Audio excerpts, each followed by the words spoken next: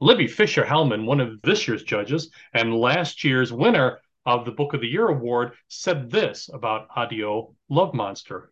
Morocco seamlessly weaves together disparate opposites, the old with the young, the Italian insiders with the German, and non-Italian outsiders, the memory of the elderly with their experience of modern life. The resulting tapestry is a world where inflated egos meet their demise but retain a shred of dignity. Friendships are made or shattered. Husbands run amok. Wives threaten each other with lifelong enmity, but soon forgive. Death can be sudden or violent. There's even a murder or two. But most of the time, we are witnesses to the details, people, and events that shaped mid century America. This is fiction to be savored over time. It will charm and captivate you as it takes root in your soul.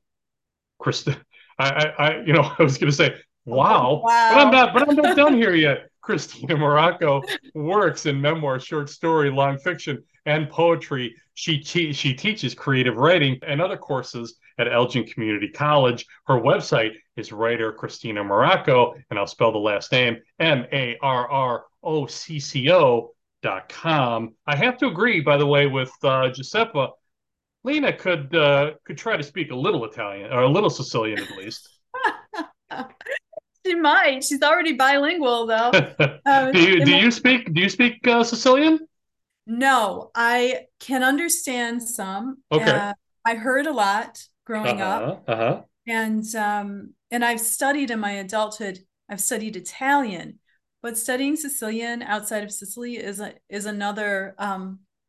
I think it's another mountain that I would love to climb. We'll see if the life is long enough to do it.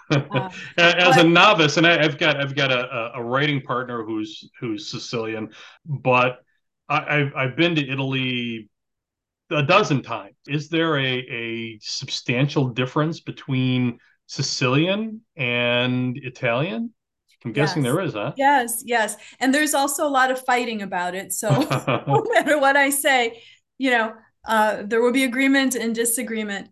But I think looking at it kind of from a historical point of view and from a linguistic point of view, Sicilian is a language rather than a dialect. Okay. And there were many languages. They were related to each other. Yeah. But Yeah. before the unification of Italy, they all existed. And Hmm. then one was chosen.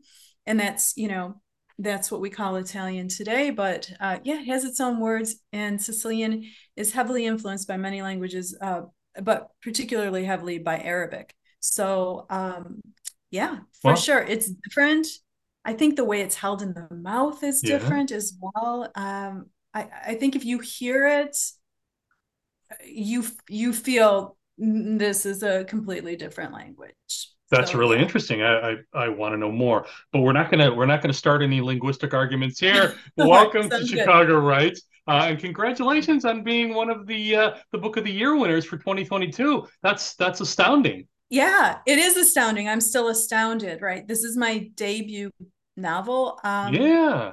56, and you hope for something Uh, wonderful to happen after all that work. mm-hmm. Uh, but you don't know that that's going to happen. And when it does Yeah. happen, it's Yeah. shocking in all the right ways. So I really appreciate the award and also, the review and the comments on the book because So no spoiler alerts. I had three books that I had to read this week. This Jade World, So Costly a Sacrifice, and your book. All of them are astounding. But I just started in your book. To be a cat is a fine thing, and I could not put down your book. It's initially I thought, well, what do I have? What do I have in common with a widowed Sicilian matriarch? I found so much in it that corresponded to my upbringing, and just the simplicity of especially the way you render dialogue is astounding. I always and I've had a couple of plays that did well. I So dialogue is a very important aspect of my creative process, and I'm always trying for that authentic way of speaking that is natural to how we normally communicate. You know, where we talk around a subject, or the repetition that isn't really repetition, that each part of that actually has nuance and meaning and importance. And I think that it's, that's one of the things that I spent a lot of time revising, right? Hmm. Hmm. As you're writing, you're putting in dialogue. Uh, and that dialogue is invariably going to change as you do more revision, but also as you sit in that dialogue. I think for me, it's a combination between almost, this is going to sound weird and kind of woo woo, but almost sitting in a writerly trance when you're writing dialogue. Like you have to, from my perspective, you have to hear the dialogue Yeah. in your own head, Yeah. right? And then yes, you're writing it in the way that a person would speak, but at the same time, it's not exactly the way a person would speak, because there are things in language that are not going Hmm. to necessarily work, right? And then that repetition for emphasis, it's hearing them again and actually visualizing your character standing there saying it. How are they standing? How are they breathing?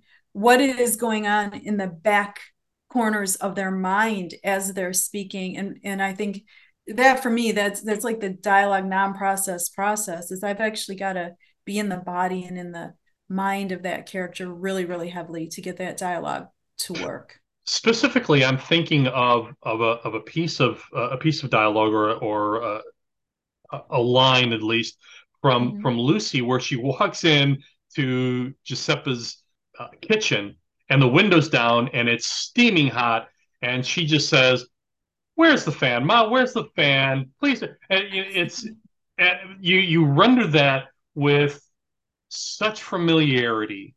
Where where did that come from? Because that feels like a line or something that you would have heard as a child. Yeah, so I would not have known the people who have inspired these fictional accounts, right? I would Yeah, not have yeah. known that because they would have died. Just I would have just missed them. Hmm. But as a kid, probably all my life, and I think a lot of writers are like this. We're quite observant and we Hmm. listen really carefully, and we just soak up the stories, but we soak up the way they're told, not Hmm. just what happened. And I think that, well, some of that's how I probably would talk if I were them.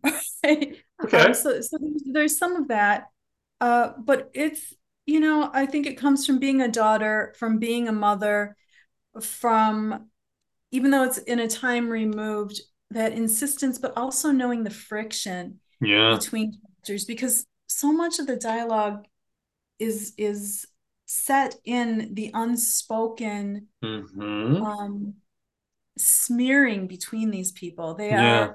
They love each other, but they, like, sometimes they really loathe one another, and there are real problems, right? And So that I think piece, that yeah, I yeah, was going to very say slow.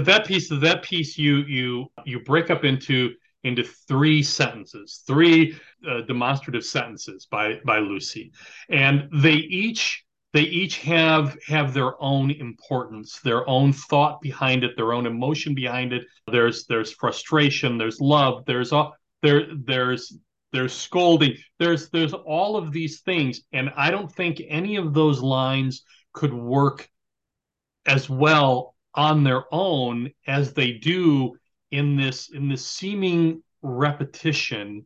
But you march us through those emotions as the subtext to those lines. Yes. And I agree. I don't think they could either. And there's some like alchemy that happens when Yeah, you're pulling various emotions in, and what order are they falling in. And so much of that, I think, happens in your gut rather than in your head. yeah. You got to experience what those characters are experiencing. You have to, like, surrender to it. Hmm. Even though it's difficult, like some of the things these characters are experiencing really, really unpleasant, and tragic, and you have you a way know. of rendering that. I'm going to get to that in just a moment. I want to go here. This is a world gone by, mostly that rough and undefined place where old world meets new. I'll read this from the book. Anthony missed school, though he knew most boys his age wouldn't have. He missed Miss Tobin too. She was a square-shaped woman who wore blue dresses, white collars, and wire spectacles. She smelled of Wrigley spearmint gum and pink erasers, and he missed that as well. That brought back such memories because I still do visual arts, and I still write books in long form, sometimes in pencil, sometimes in pen. But I Nice. remember the smell of those erasers on number two pencils. I don't recall that is still an aspect. I could be wrong, but your writing is filled with those poignant little memories. And I agree with you. I don't know if they still smell. Either my sense of smell has gone or they don't, and they're made out of something else completely now. But Yeah, things, yeah, or maybe it's childhoods, but things were imbued with scent, and yeah, sound, right? yeah. But the smell of rubber cement, the smell of your Elmer's glue, the smell of the eraser, the smell of the rain coming in because we had windows that opened in schools. All of those things, you're kind of like steeped in that. And so in my writing, whether it's this book or anything else, Hmm. I do tend to go to scent and to sound. As you were talking, I was listening to what you were saying about the erasers, and I also heard the sound. Do you remember the sound of the paper guillotine? The thing that they would Yes, yes. slice That that that paper me- with. that metal sort of slice and yeah. Yeah, these things were very particular. And I do wonder if a person who never smelled it or never heard it, okay, a person who never heard it would get the same visceral reaction. They Huh? would definitely get something. But I think for those of us who have a context for that, a sensory context for it, Hmm. it's really, you know, writing it delighted me because I got to go back and smell and hear and feel the textures and be in those spaces. And for this little boy, his life is fleeting, Yeah. and he's of a fine mind and a high intelligence, Hmm. and he realizes that, and he's taking in everything he can take in. Yeah, yeah. I'm going to return to that too because you employ something really ingenious in that story here. But these characters mean something to you, even when they're acting poorly and doing reprehensible things. You render each of them with such sensitivity. Why not judge these characters good or bad? You kind of leave it to us to make that judgment. Yeah, I think that just in my own psyche, I am finishing with the binary world Hmm. insofar good and bad and in simple choices. And in looking at people, I feel like we see things oftentimes as if we're writing Yelp reviews for everything that Hmm. passes before our eyes. I like this, didn't like that, hated him. This one's toxic. This one is terrible. And even terrible people occasionally do wonderful things. Hmm. Even, even people we understand in our own experience with them as wonderful have done terrible things. Uh, and I think, we are humans in general are this really dense fabric, and we're Hmm. changing moment to moment. And, depending on who's looking at you or how you're looking at yourself, are you good? Are you bad? Are you so much more than good or bad? And I think Yeah. I think that's where, I could not villainize or canonize anybody. And You I think render even the so, children, even the children are yeah. not all right. Well, I'm thinking of Big Enrico. Is that who it is Mhm. With the who's school. peeking? with the stool, Yeah. and he's peeking in Giuseppe's bedroom while she's sleeping. You render that with such sensitivity and even a little brevity, maybe a little bit more, even outright comedy at a moment, and that I think that sort of belies your exceptional power as a writer. Thank you. Yeah. I want, how do I say this? I want, even in the face of tragedy, there to Yeah, be laughter. yeah, We're not laughing at the tragedy. We're not laughing at the pain, yeah. but we're laughing at the act of being alive. Hmm. And I don't think those things are separated. They tend to be layered. Yeah. And the laughter can save you in a lot of ways. Though I think with Big Enrico, we are laughing at him a little bit too, because of what he's what is the size of his inflated ego Yeah, and yeah. like what he's doing. But by the end, as I was writing it, by the end, I wasn't laughing at him at all anymore. Mhm. So, I think that the humor, I'm hoping, is a kind of a steady raindrop Hmm. throughout the stories, that it's always there because it's always with us. Indeed, Because if you indeed. can't laugh, good luck to you. Yeah, You that's know, true. That's good very luck. true. Yeah. So I found this. I want to return to Anthony for a moment. We started to talk about this just a little bit. There's a subtext of Greek and Roman mythology throughout Mhm. this piece: Narcissus, Demeter, and Persephone, that builds out body image issues and grief and guilt and loss.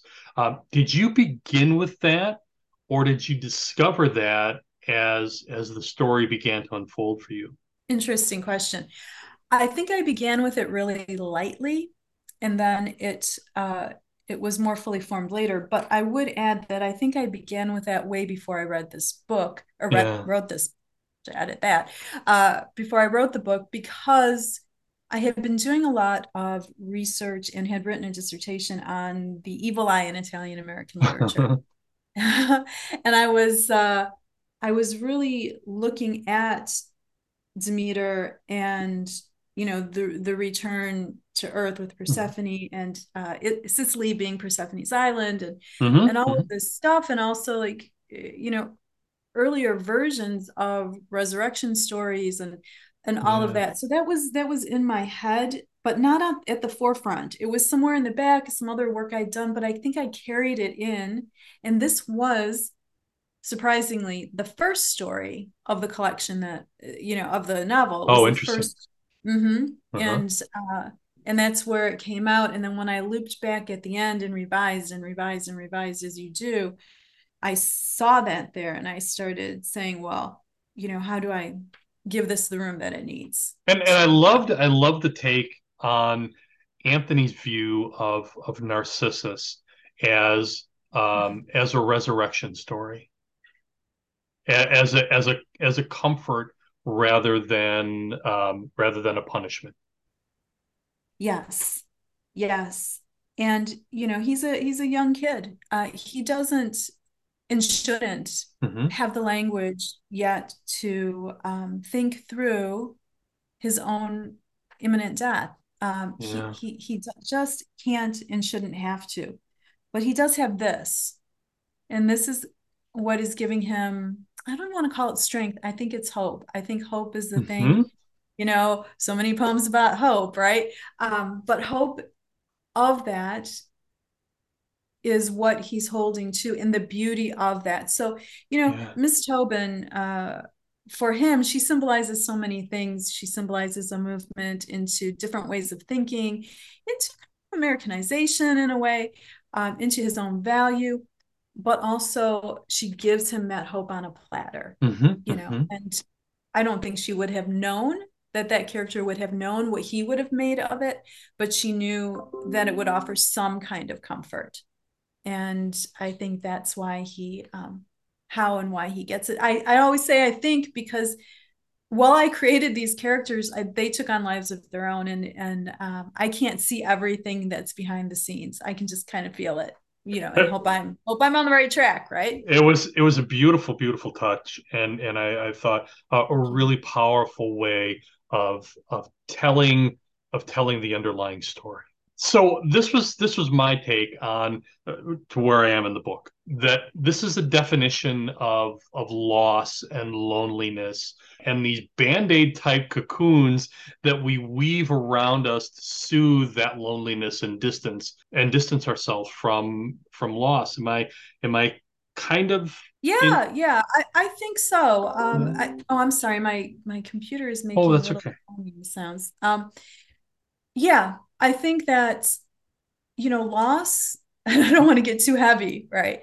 Because the book is a good time as well. But loss is part of life, and Yeah. it's a hard part of life. Hmm. It's not like we just say, well, it's part of life, and so be it. We struggle with Hmm. loss Hmm. and connections with other people. These cocoons Hmm. are what keep us going. They're like cotton batting. They give us some protection from the slicing kind of mechanics Yeah. of of the reality of our finite lives, and also our hmm, they're more than disagreements, our juxtapositions with each other, and Yeah. the wrongs that we feel others have done to us, or that we fear we've done to others. Hmm. Those cocoons, those little sanctuaries Hmm. of people expressing love as imperfectly as it may be, I are think I think that's essential. the essence of art, right? Is to Mm-hmm. lay all that out there and share it with people so that it becomes a familiar part of our communal conversation. Yes. And Yes. and and you do it um, beautifully, just beautifully. I have to say this because I spent a lot of time in the Balkans and in Bosnia. Giuseppe is a professional mourner. Yes. I don't know that many people have experience with that in this country anymore. As I said, this is another world gone by. In Bosnia, they call them I think it's Narakache. If I'm getting that correctly, my wife will correct me.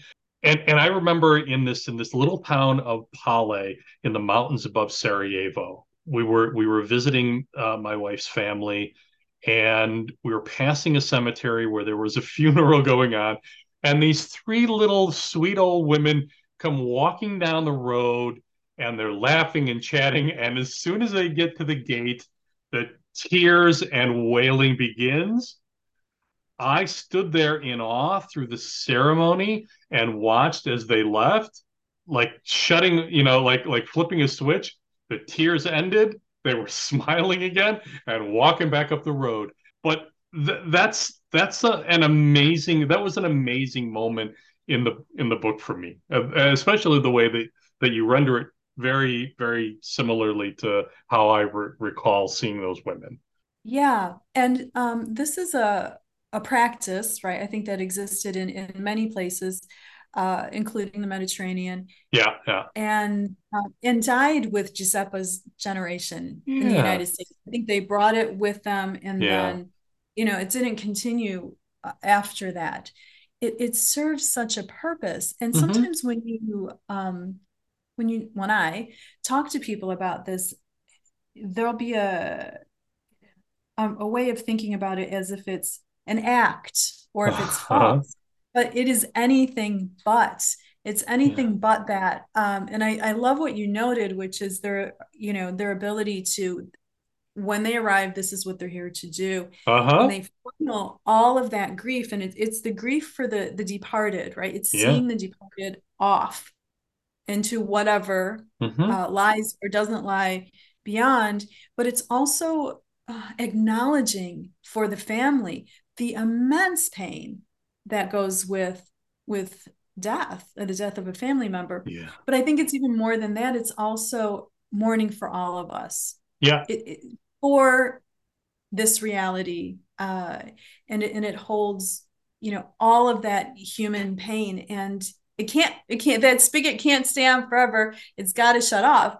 but their ability to do that is it's astounding to me. And the Irish had the Keeners, and Hmm.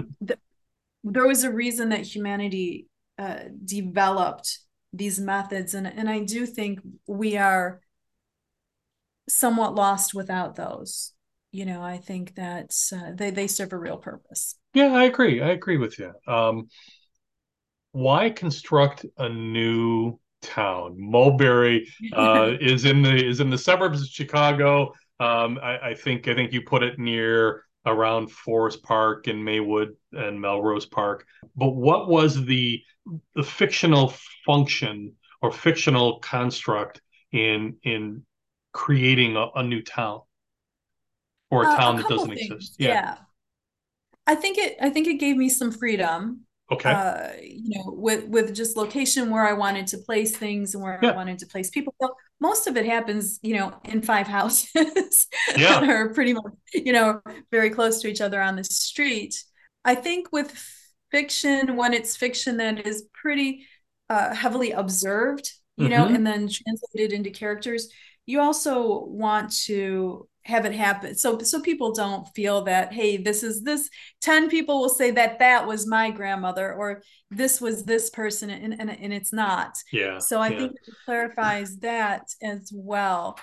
Yeah, I think that those two things are my main reasons. I wanted to create a liminal space, right, Hmm. that Hmm. doesn't really exist but very much does. My dad grew up in on Almond Street, which is no longer there, which is in the was in the Taylor Street neighborhood Hmm. before the Burns home and all that went Yeah. up. Yeah. Uh, and my mom grew up in Melrose Park, and like my early years were spent in Maywood. So I wanted to take little bits, I think, of sensibilities from these areas, and be able to stir them up in a pot, and pull. But the city is the city, and I think Hmm. in this suburban Mulberry Park, there's a real knowledge that they are not the city, but they are so close. Their distance is close, but Big Enrico, he's really drawing some differences, and he prefers the city itself. It's wonderful. Christina Morocco works in memoirs, short story, long fiction, and poetry. She teaches creative writing and other courses at Elgin Community College. Her award-winning novel is Addio, Love Monster. How does that sound, by the way? Award-winning. Right? I won't be able to walk through the doorway in about a minute, but And it like I sounds said, I great. just spoke with Mark Hudson. His first book, he hits with award winning nonfiction, and this is your first book. Congratulations. Yeah, yeah, and congratulations to all of us. Um, Absolutely. I I think I think when it's been a long time coming, Uh-huh. it's just wonderful when that happens that way. But also when it's been a long time coming, you're pretty ripe, Yeah, yeah, like yeah. you've been circulating these ideas around for a really long time. So I By think the way, by you the way, made. did you have an agent? I did not have an agent. Okay. It's a super small press, an excellent press, Ovunque Siamo, Hmm. out of New Jersey, and I just kind of figured it out on the go. But the press, I knew of the press already, and Okay. they were really helpful in giving me some advice, Uh-huh. offering to publish, and then hooking me up with a book developer and giving me some connections for really good proofreading as well. So Very. all of that is necessary, and that was essential to the success. That was essential to this ever being published. So I really appreciate those people, and Obankwe Siamo in particular. I cannot wait to finish the book, and I'm looking forward to meeting you at the bookseller in January for the awards ceremony. Her website is writerchristinamorocco.com. That's writerchristinamorocco.com. If you want to hear the full interview, go to the Playtime podcast, and I'll post links to that in the notes below, as well as writer Christina Morocco and a direct link to Amazon, so people can buy this book. This is a keeper, and it's one of those books. I spoke with the author yesterday of This Jade World, and he has a background in poetry as you do. I could feel his poetic rhythm Mhm. popping off the page, Yes. and you do the same thing. So I kept feeling that rhythm through time and time again as I was reading a book. There are I think, things, and I'd love your thoughts on this. There are things about poets and the way they write, alliteration, repetition, rhythm that are imbued. And I brought up this example that comedic actors or comedians often make the best dramatic actors because they have that imbued sense of timing in telling a joke. And I think poets tend to make exceptional writers, as you're a great example of, because you also employ those aspects again, alliteration and repetition and rhythm and rhyming that other writers or non poet writers might tend to not consider or avoid. yeah, or just haven't built that muscle, right? Or Indeed. don't have that habit yet. Yeah. Yeah. And this is exactly why, as a creative writing teacher, I really encourage my students to work in multiple genres, because what you're doing in one, and or modes, whatever you want to call them, but what you're doing in your poetry will influence your prose writing. The Mhm. other way around, and even research writing is going to influence both of those. Yeah. Everything is tied together. So I think you're absolutely right. And if you want to wrap your reader up in your prose, you want them to enter a different time and space fully, and feel that they're there. I Hmm. think that being a writer who has worked in poetry or is reading poetry, right? It doesn't have to be that you're, Yeah. publishing poetry, but who's looking at poetry, who's interacting with poetry, it can really uh, it's not that you have to think about it, it just calibrates you in a way that comes out on the page. So Hmm. I can't say enough about, read poetry, play with poetry, and poets play with prose. I think Hmm.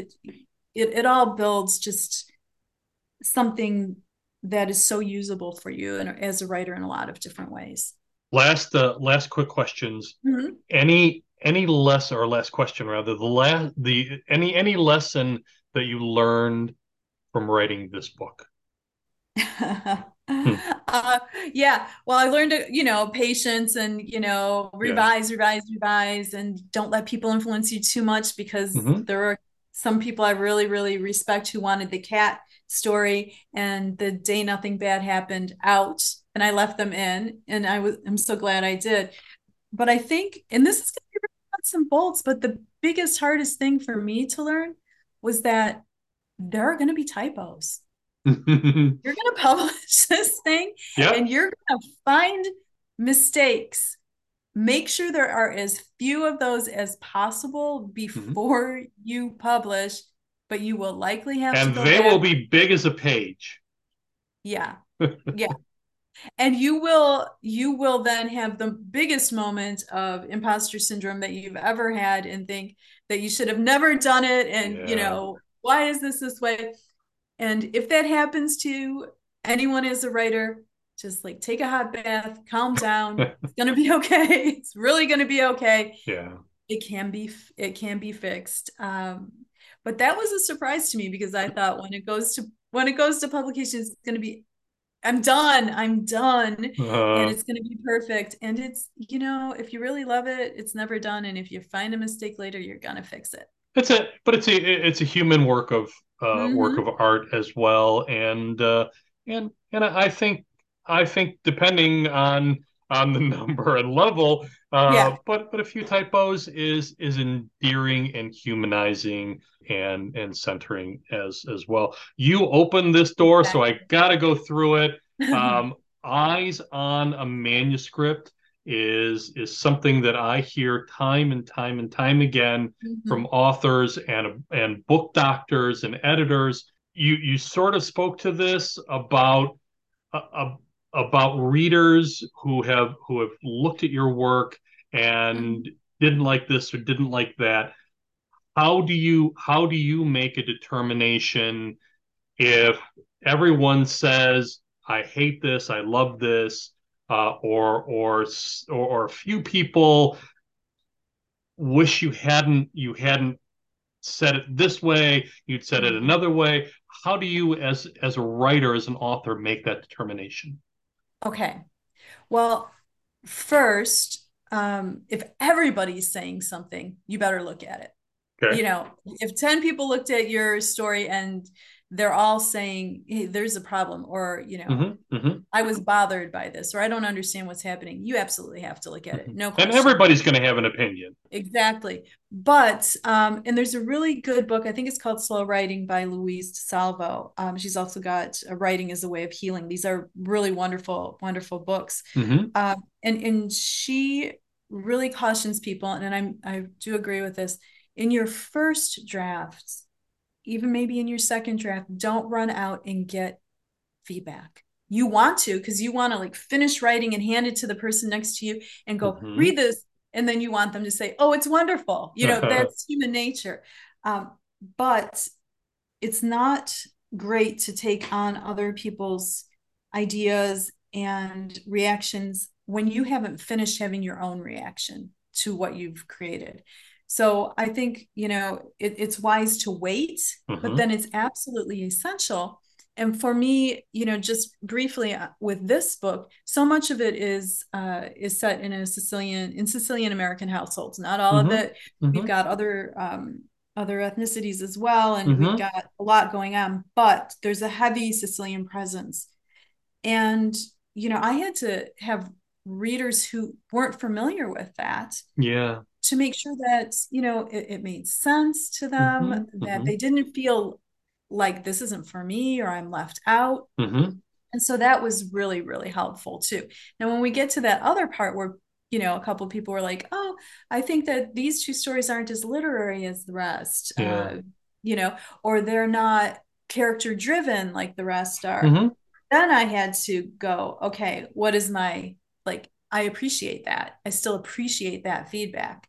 I don't in any way belittle or throw out the feedback, but then I Hmm. say, okay, the now what's my sensibility about that? And my sensibility was that readers, myself, so I reread it as a reader, like Hmm. walk away from it for a while and then come Hmm. back and read it just for pleasure. Hmm. I needed that break. I needed to go and spend time with that cat, and see what his alternate reality was, because it was a very immediate life that he Hmm. lived. Hmm.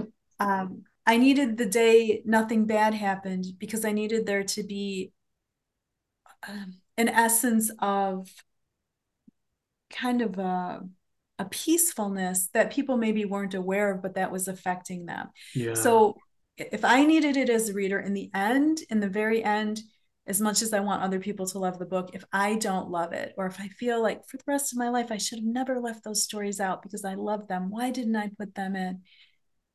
I don't want to be left with that residue. So that's kind of how I made that decision. And that's what I would say, go with your gut, but don't go with your ego. Because Hmm. if you Hmm. just don't like what someone else said because you are protecting or Hmm. defensive, then I think you've got to talk to yourself about that. But you're not arguing with your readers. You're thanking them profusely Yes. for their wonderful time, and their Yes. feedback, and then you're kind of weighing that in your own space. Yes. Yeah. Because, as difficult as it is for a writer to put their work in front of readers and to take feedback, and it gets Yeah. easier the longer Yeah. you do it. It's also difficult for readers and if you have good readers who are offering you honest feedback, man, you better appreciate that. And even Yeah. if you don't agree with them, even if you're not going to do everything that they suggested you do, Hmm. you still acknowledge, appreciate, and treasure that experience, and they Hmm. did see it differently than you. At the end, somebody's got to make the decision, right? Hmm. um, and I went with a lot of decisions as well that people made, and a lot of expansion. People would say, well, can you write a little bit more about this? Or I don't understand what's going on in Lucy's head here. Hmm.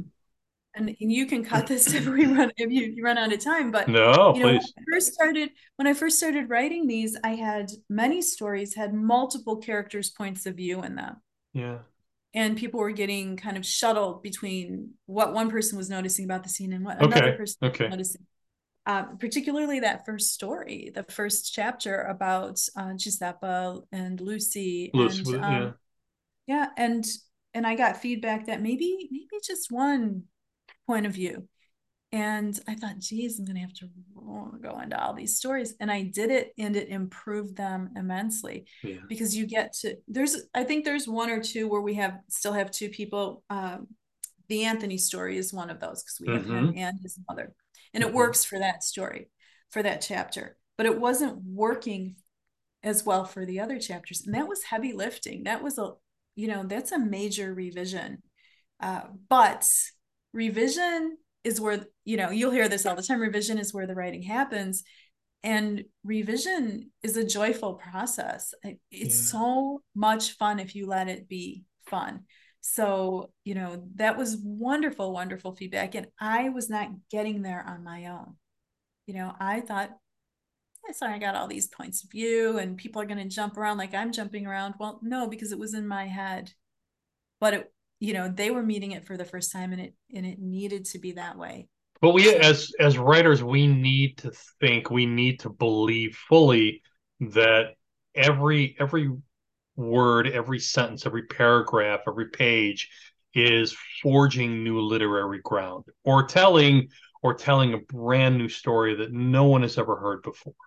I'd say it's a very fine balance between that creative vision that you have, the expertise, the way you've come to communicate with the world, finding that line between that and the community who will read those words. yeah, marketing and figuring out how to find that community is a huge Yeah, issue as well. yeah, And there's a lot of discussion in writing. Like, are you writing this for yourself as a reader? Who is your target yeah. audience? What is, and I don't know how I still don't know how we figure all of that out. If if thinking about that gets you to a place where you're no longer writing what you want to be writing, I think it's Yeah, problematic, right?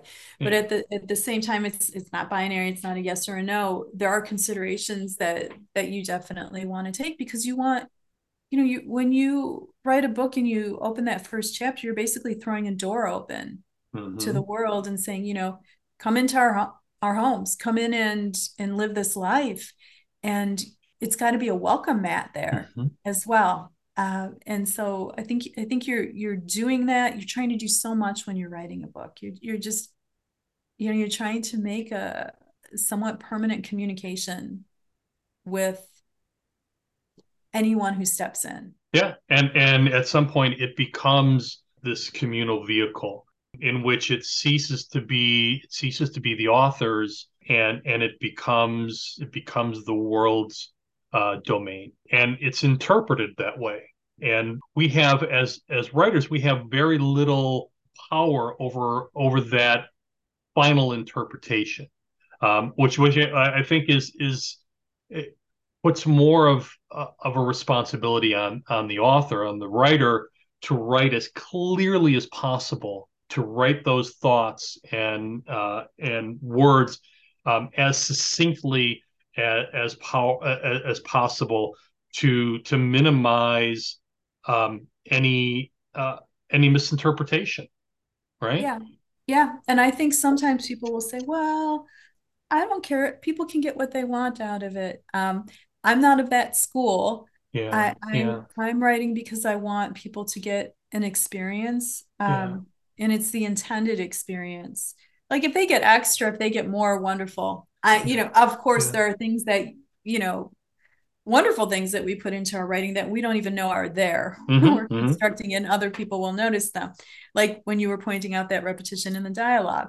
But I think, and I'll finish what I have to say Okay. right here. But I think one of the strengths of Audio Love Monster that you bring people to that other world is by placing it solidly in that other world. So this is in the Yeah. 60s, in the 60s world. So there's already that leap in our minds back to that other place. So we're already stepping through that time, that time continuum, so to speak, and finding those characters, and their experiences, and even their strange habits or motivations or ideas or cultures in that context. So we're making a step towards that, as much as you, the author,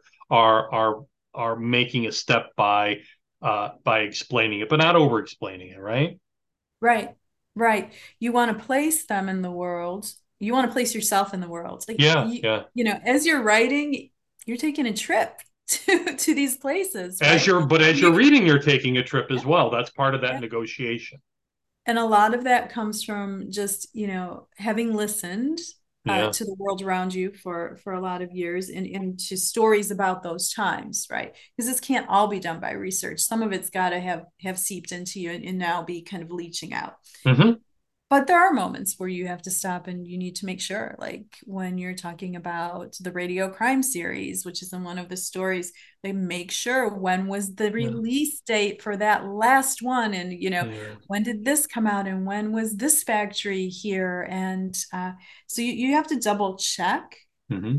and sometimes you just have to go out and find as well. But I think so much of entering that time and space does come from memory. Yeah. It also comes from, I think, knowing that even though it's time that has passed and it's gone Hmm. and it ended right before I was born, the genetic memory of it, like what those people Yeah. who inspired these characters experienced, what Chicago experienced, Hmm. what the world experienced, Hmm. that's in all of us. It's alive in all Indeed. of us. We may not necessarily recognize it. It might be camouflaged in everything else we are, but it does exist. So I think that's why when you take on a subject matter like this to write about, or when you go into it as a reader, it Hmm. does feel familiar, because I think it has been handed down to us in multiple ways. Yeah, in multiple ways. Christina Marrocco, Addio Love Monster, a writer, ChristinaMarrocco.com. We got through almost an hour. I know. You're gonna have to do two of them. And feel free to take out the part about typos, because that No, was no, no. I'm gonna run this fully on my okay. playtime podcast. So with probably a little bit of music at the back end.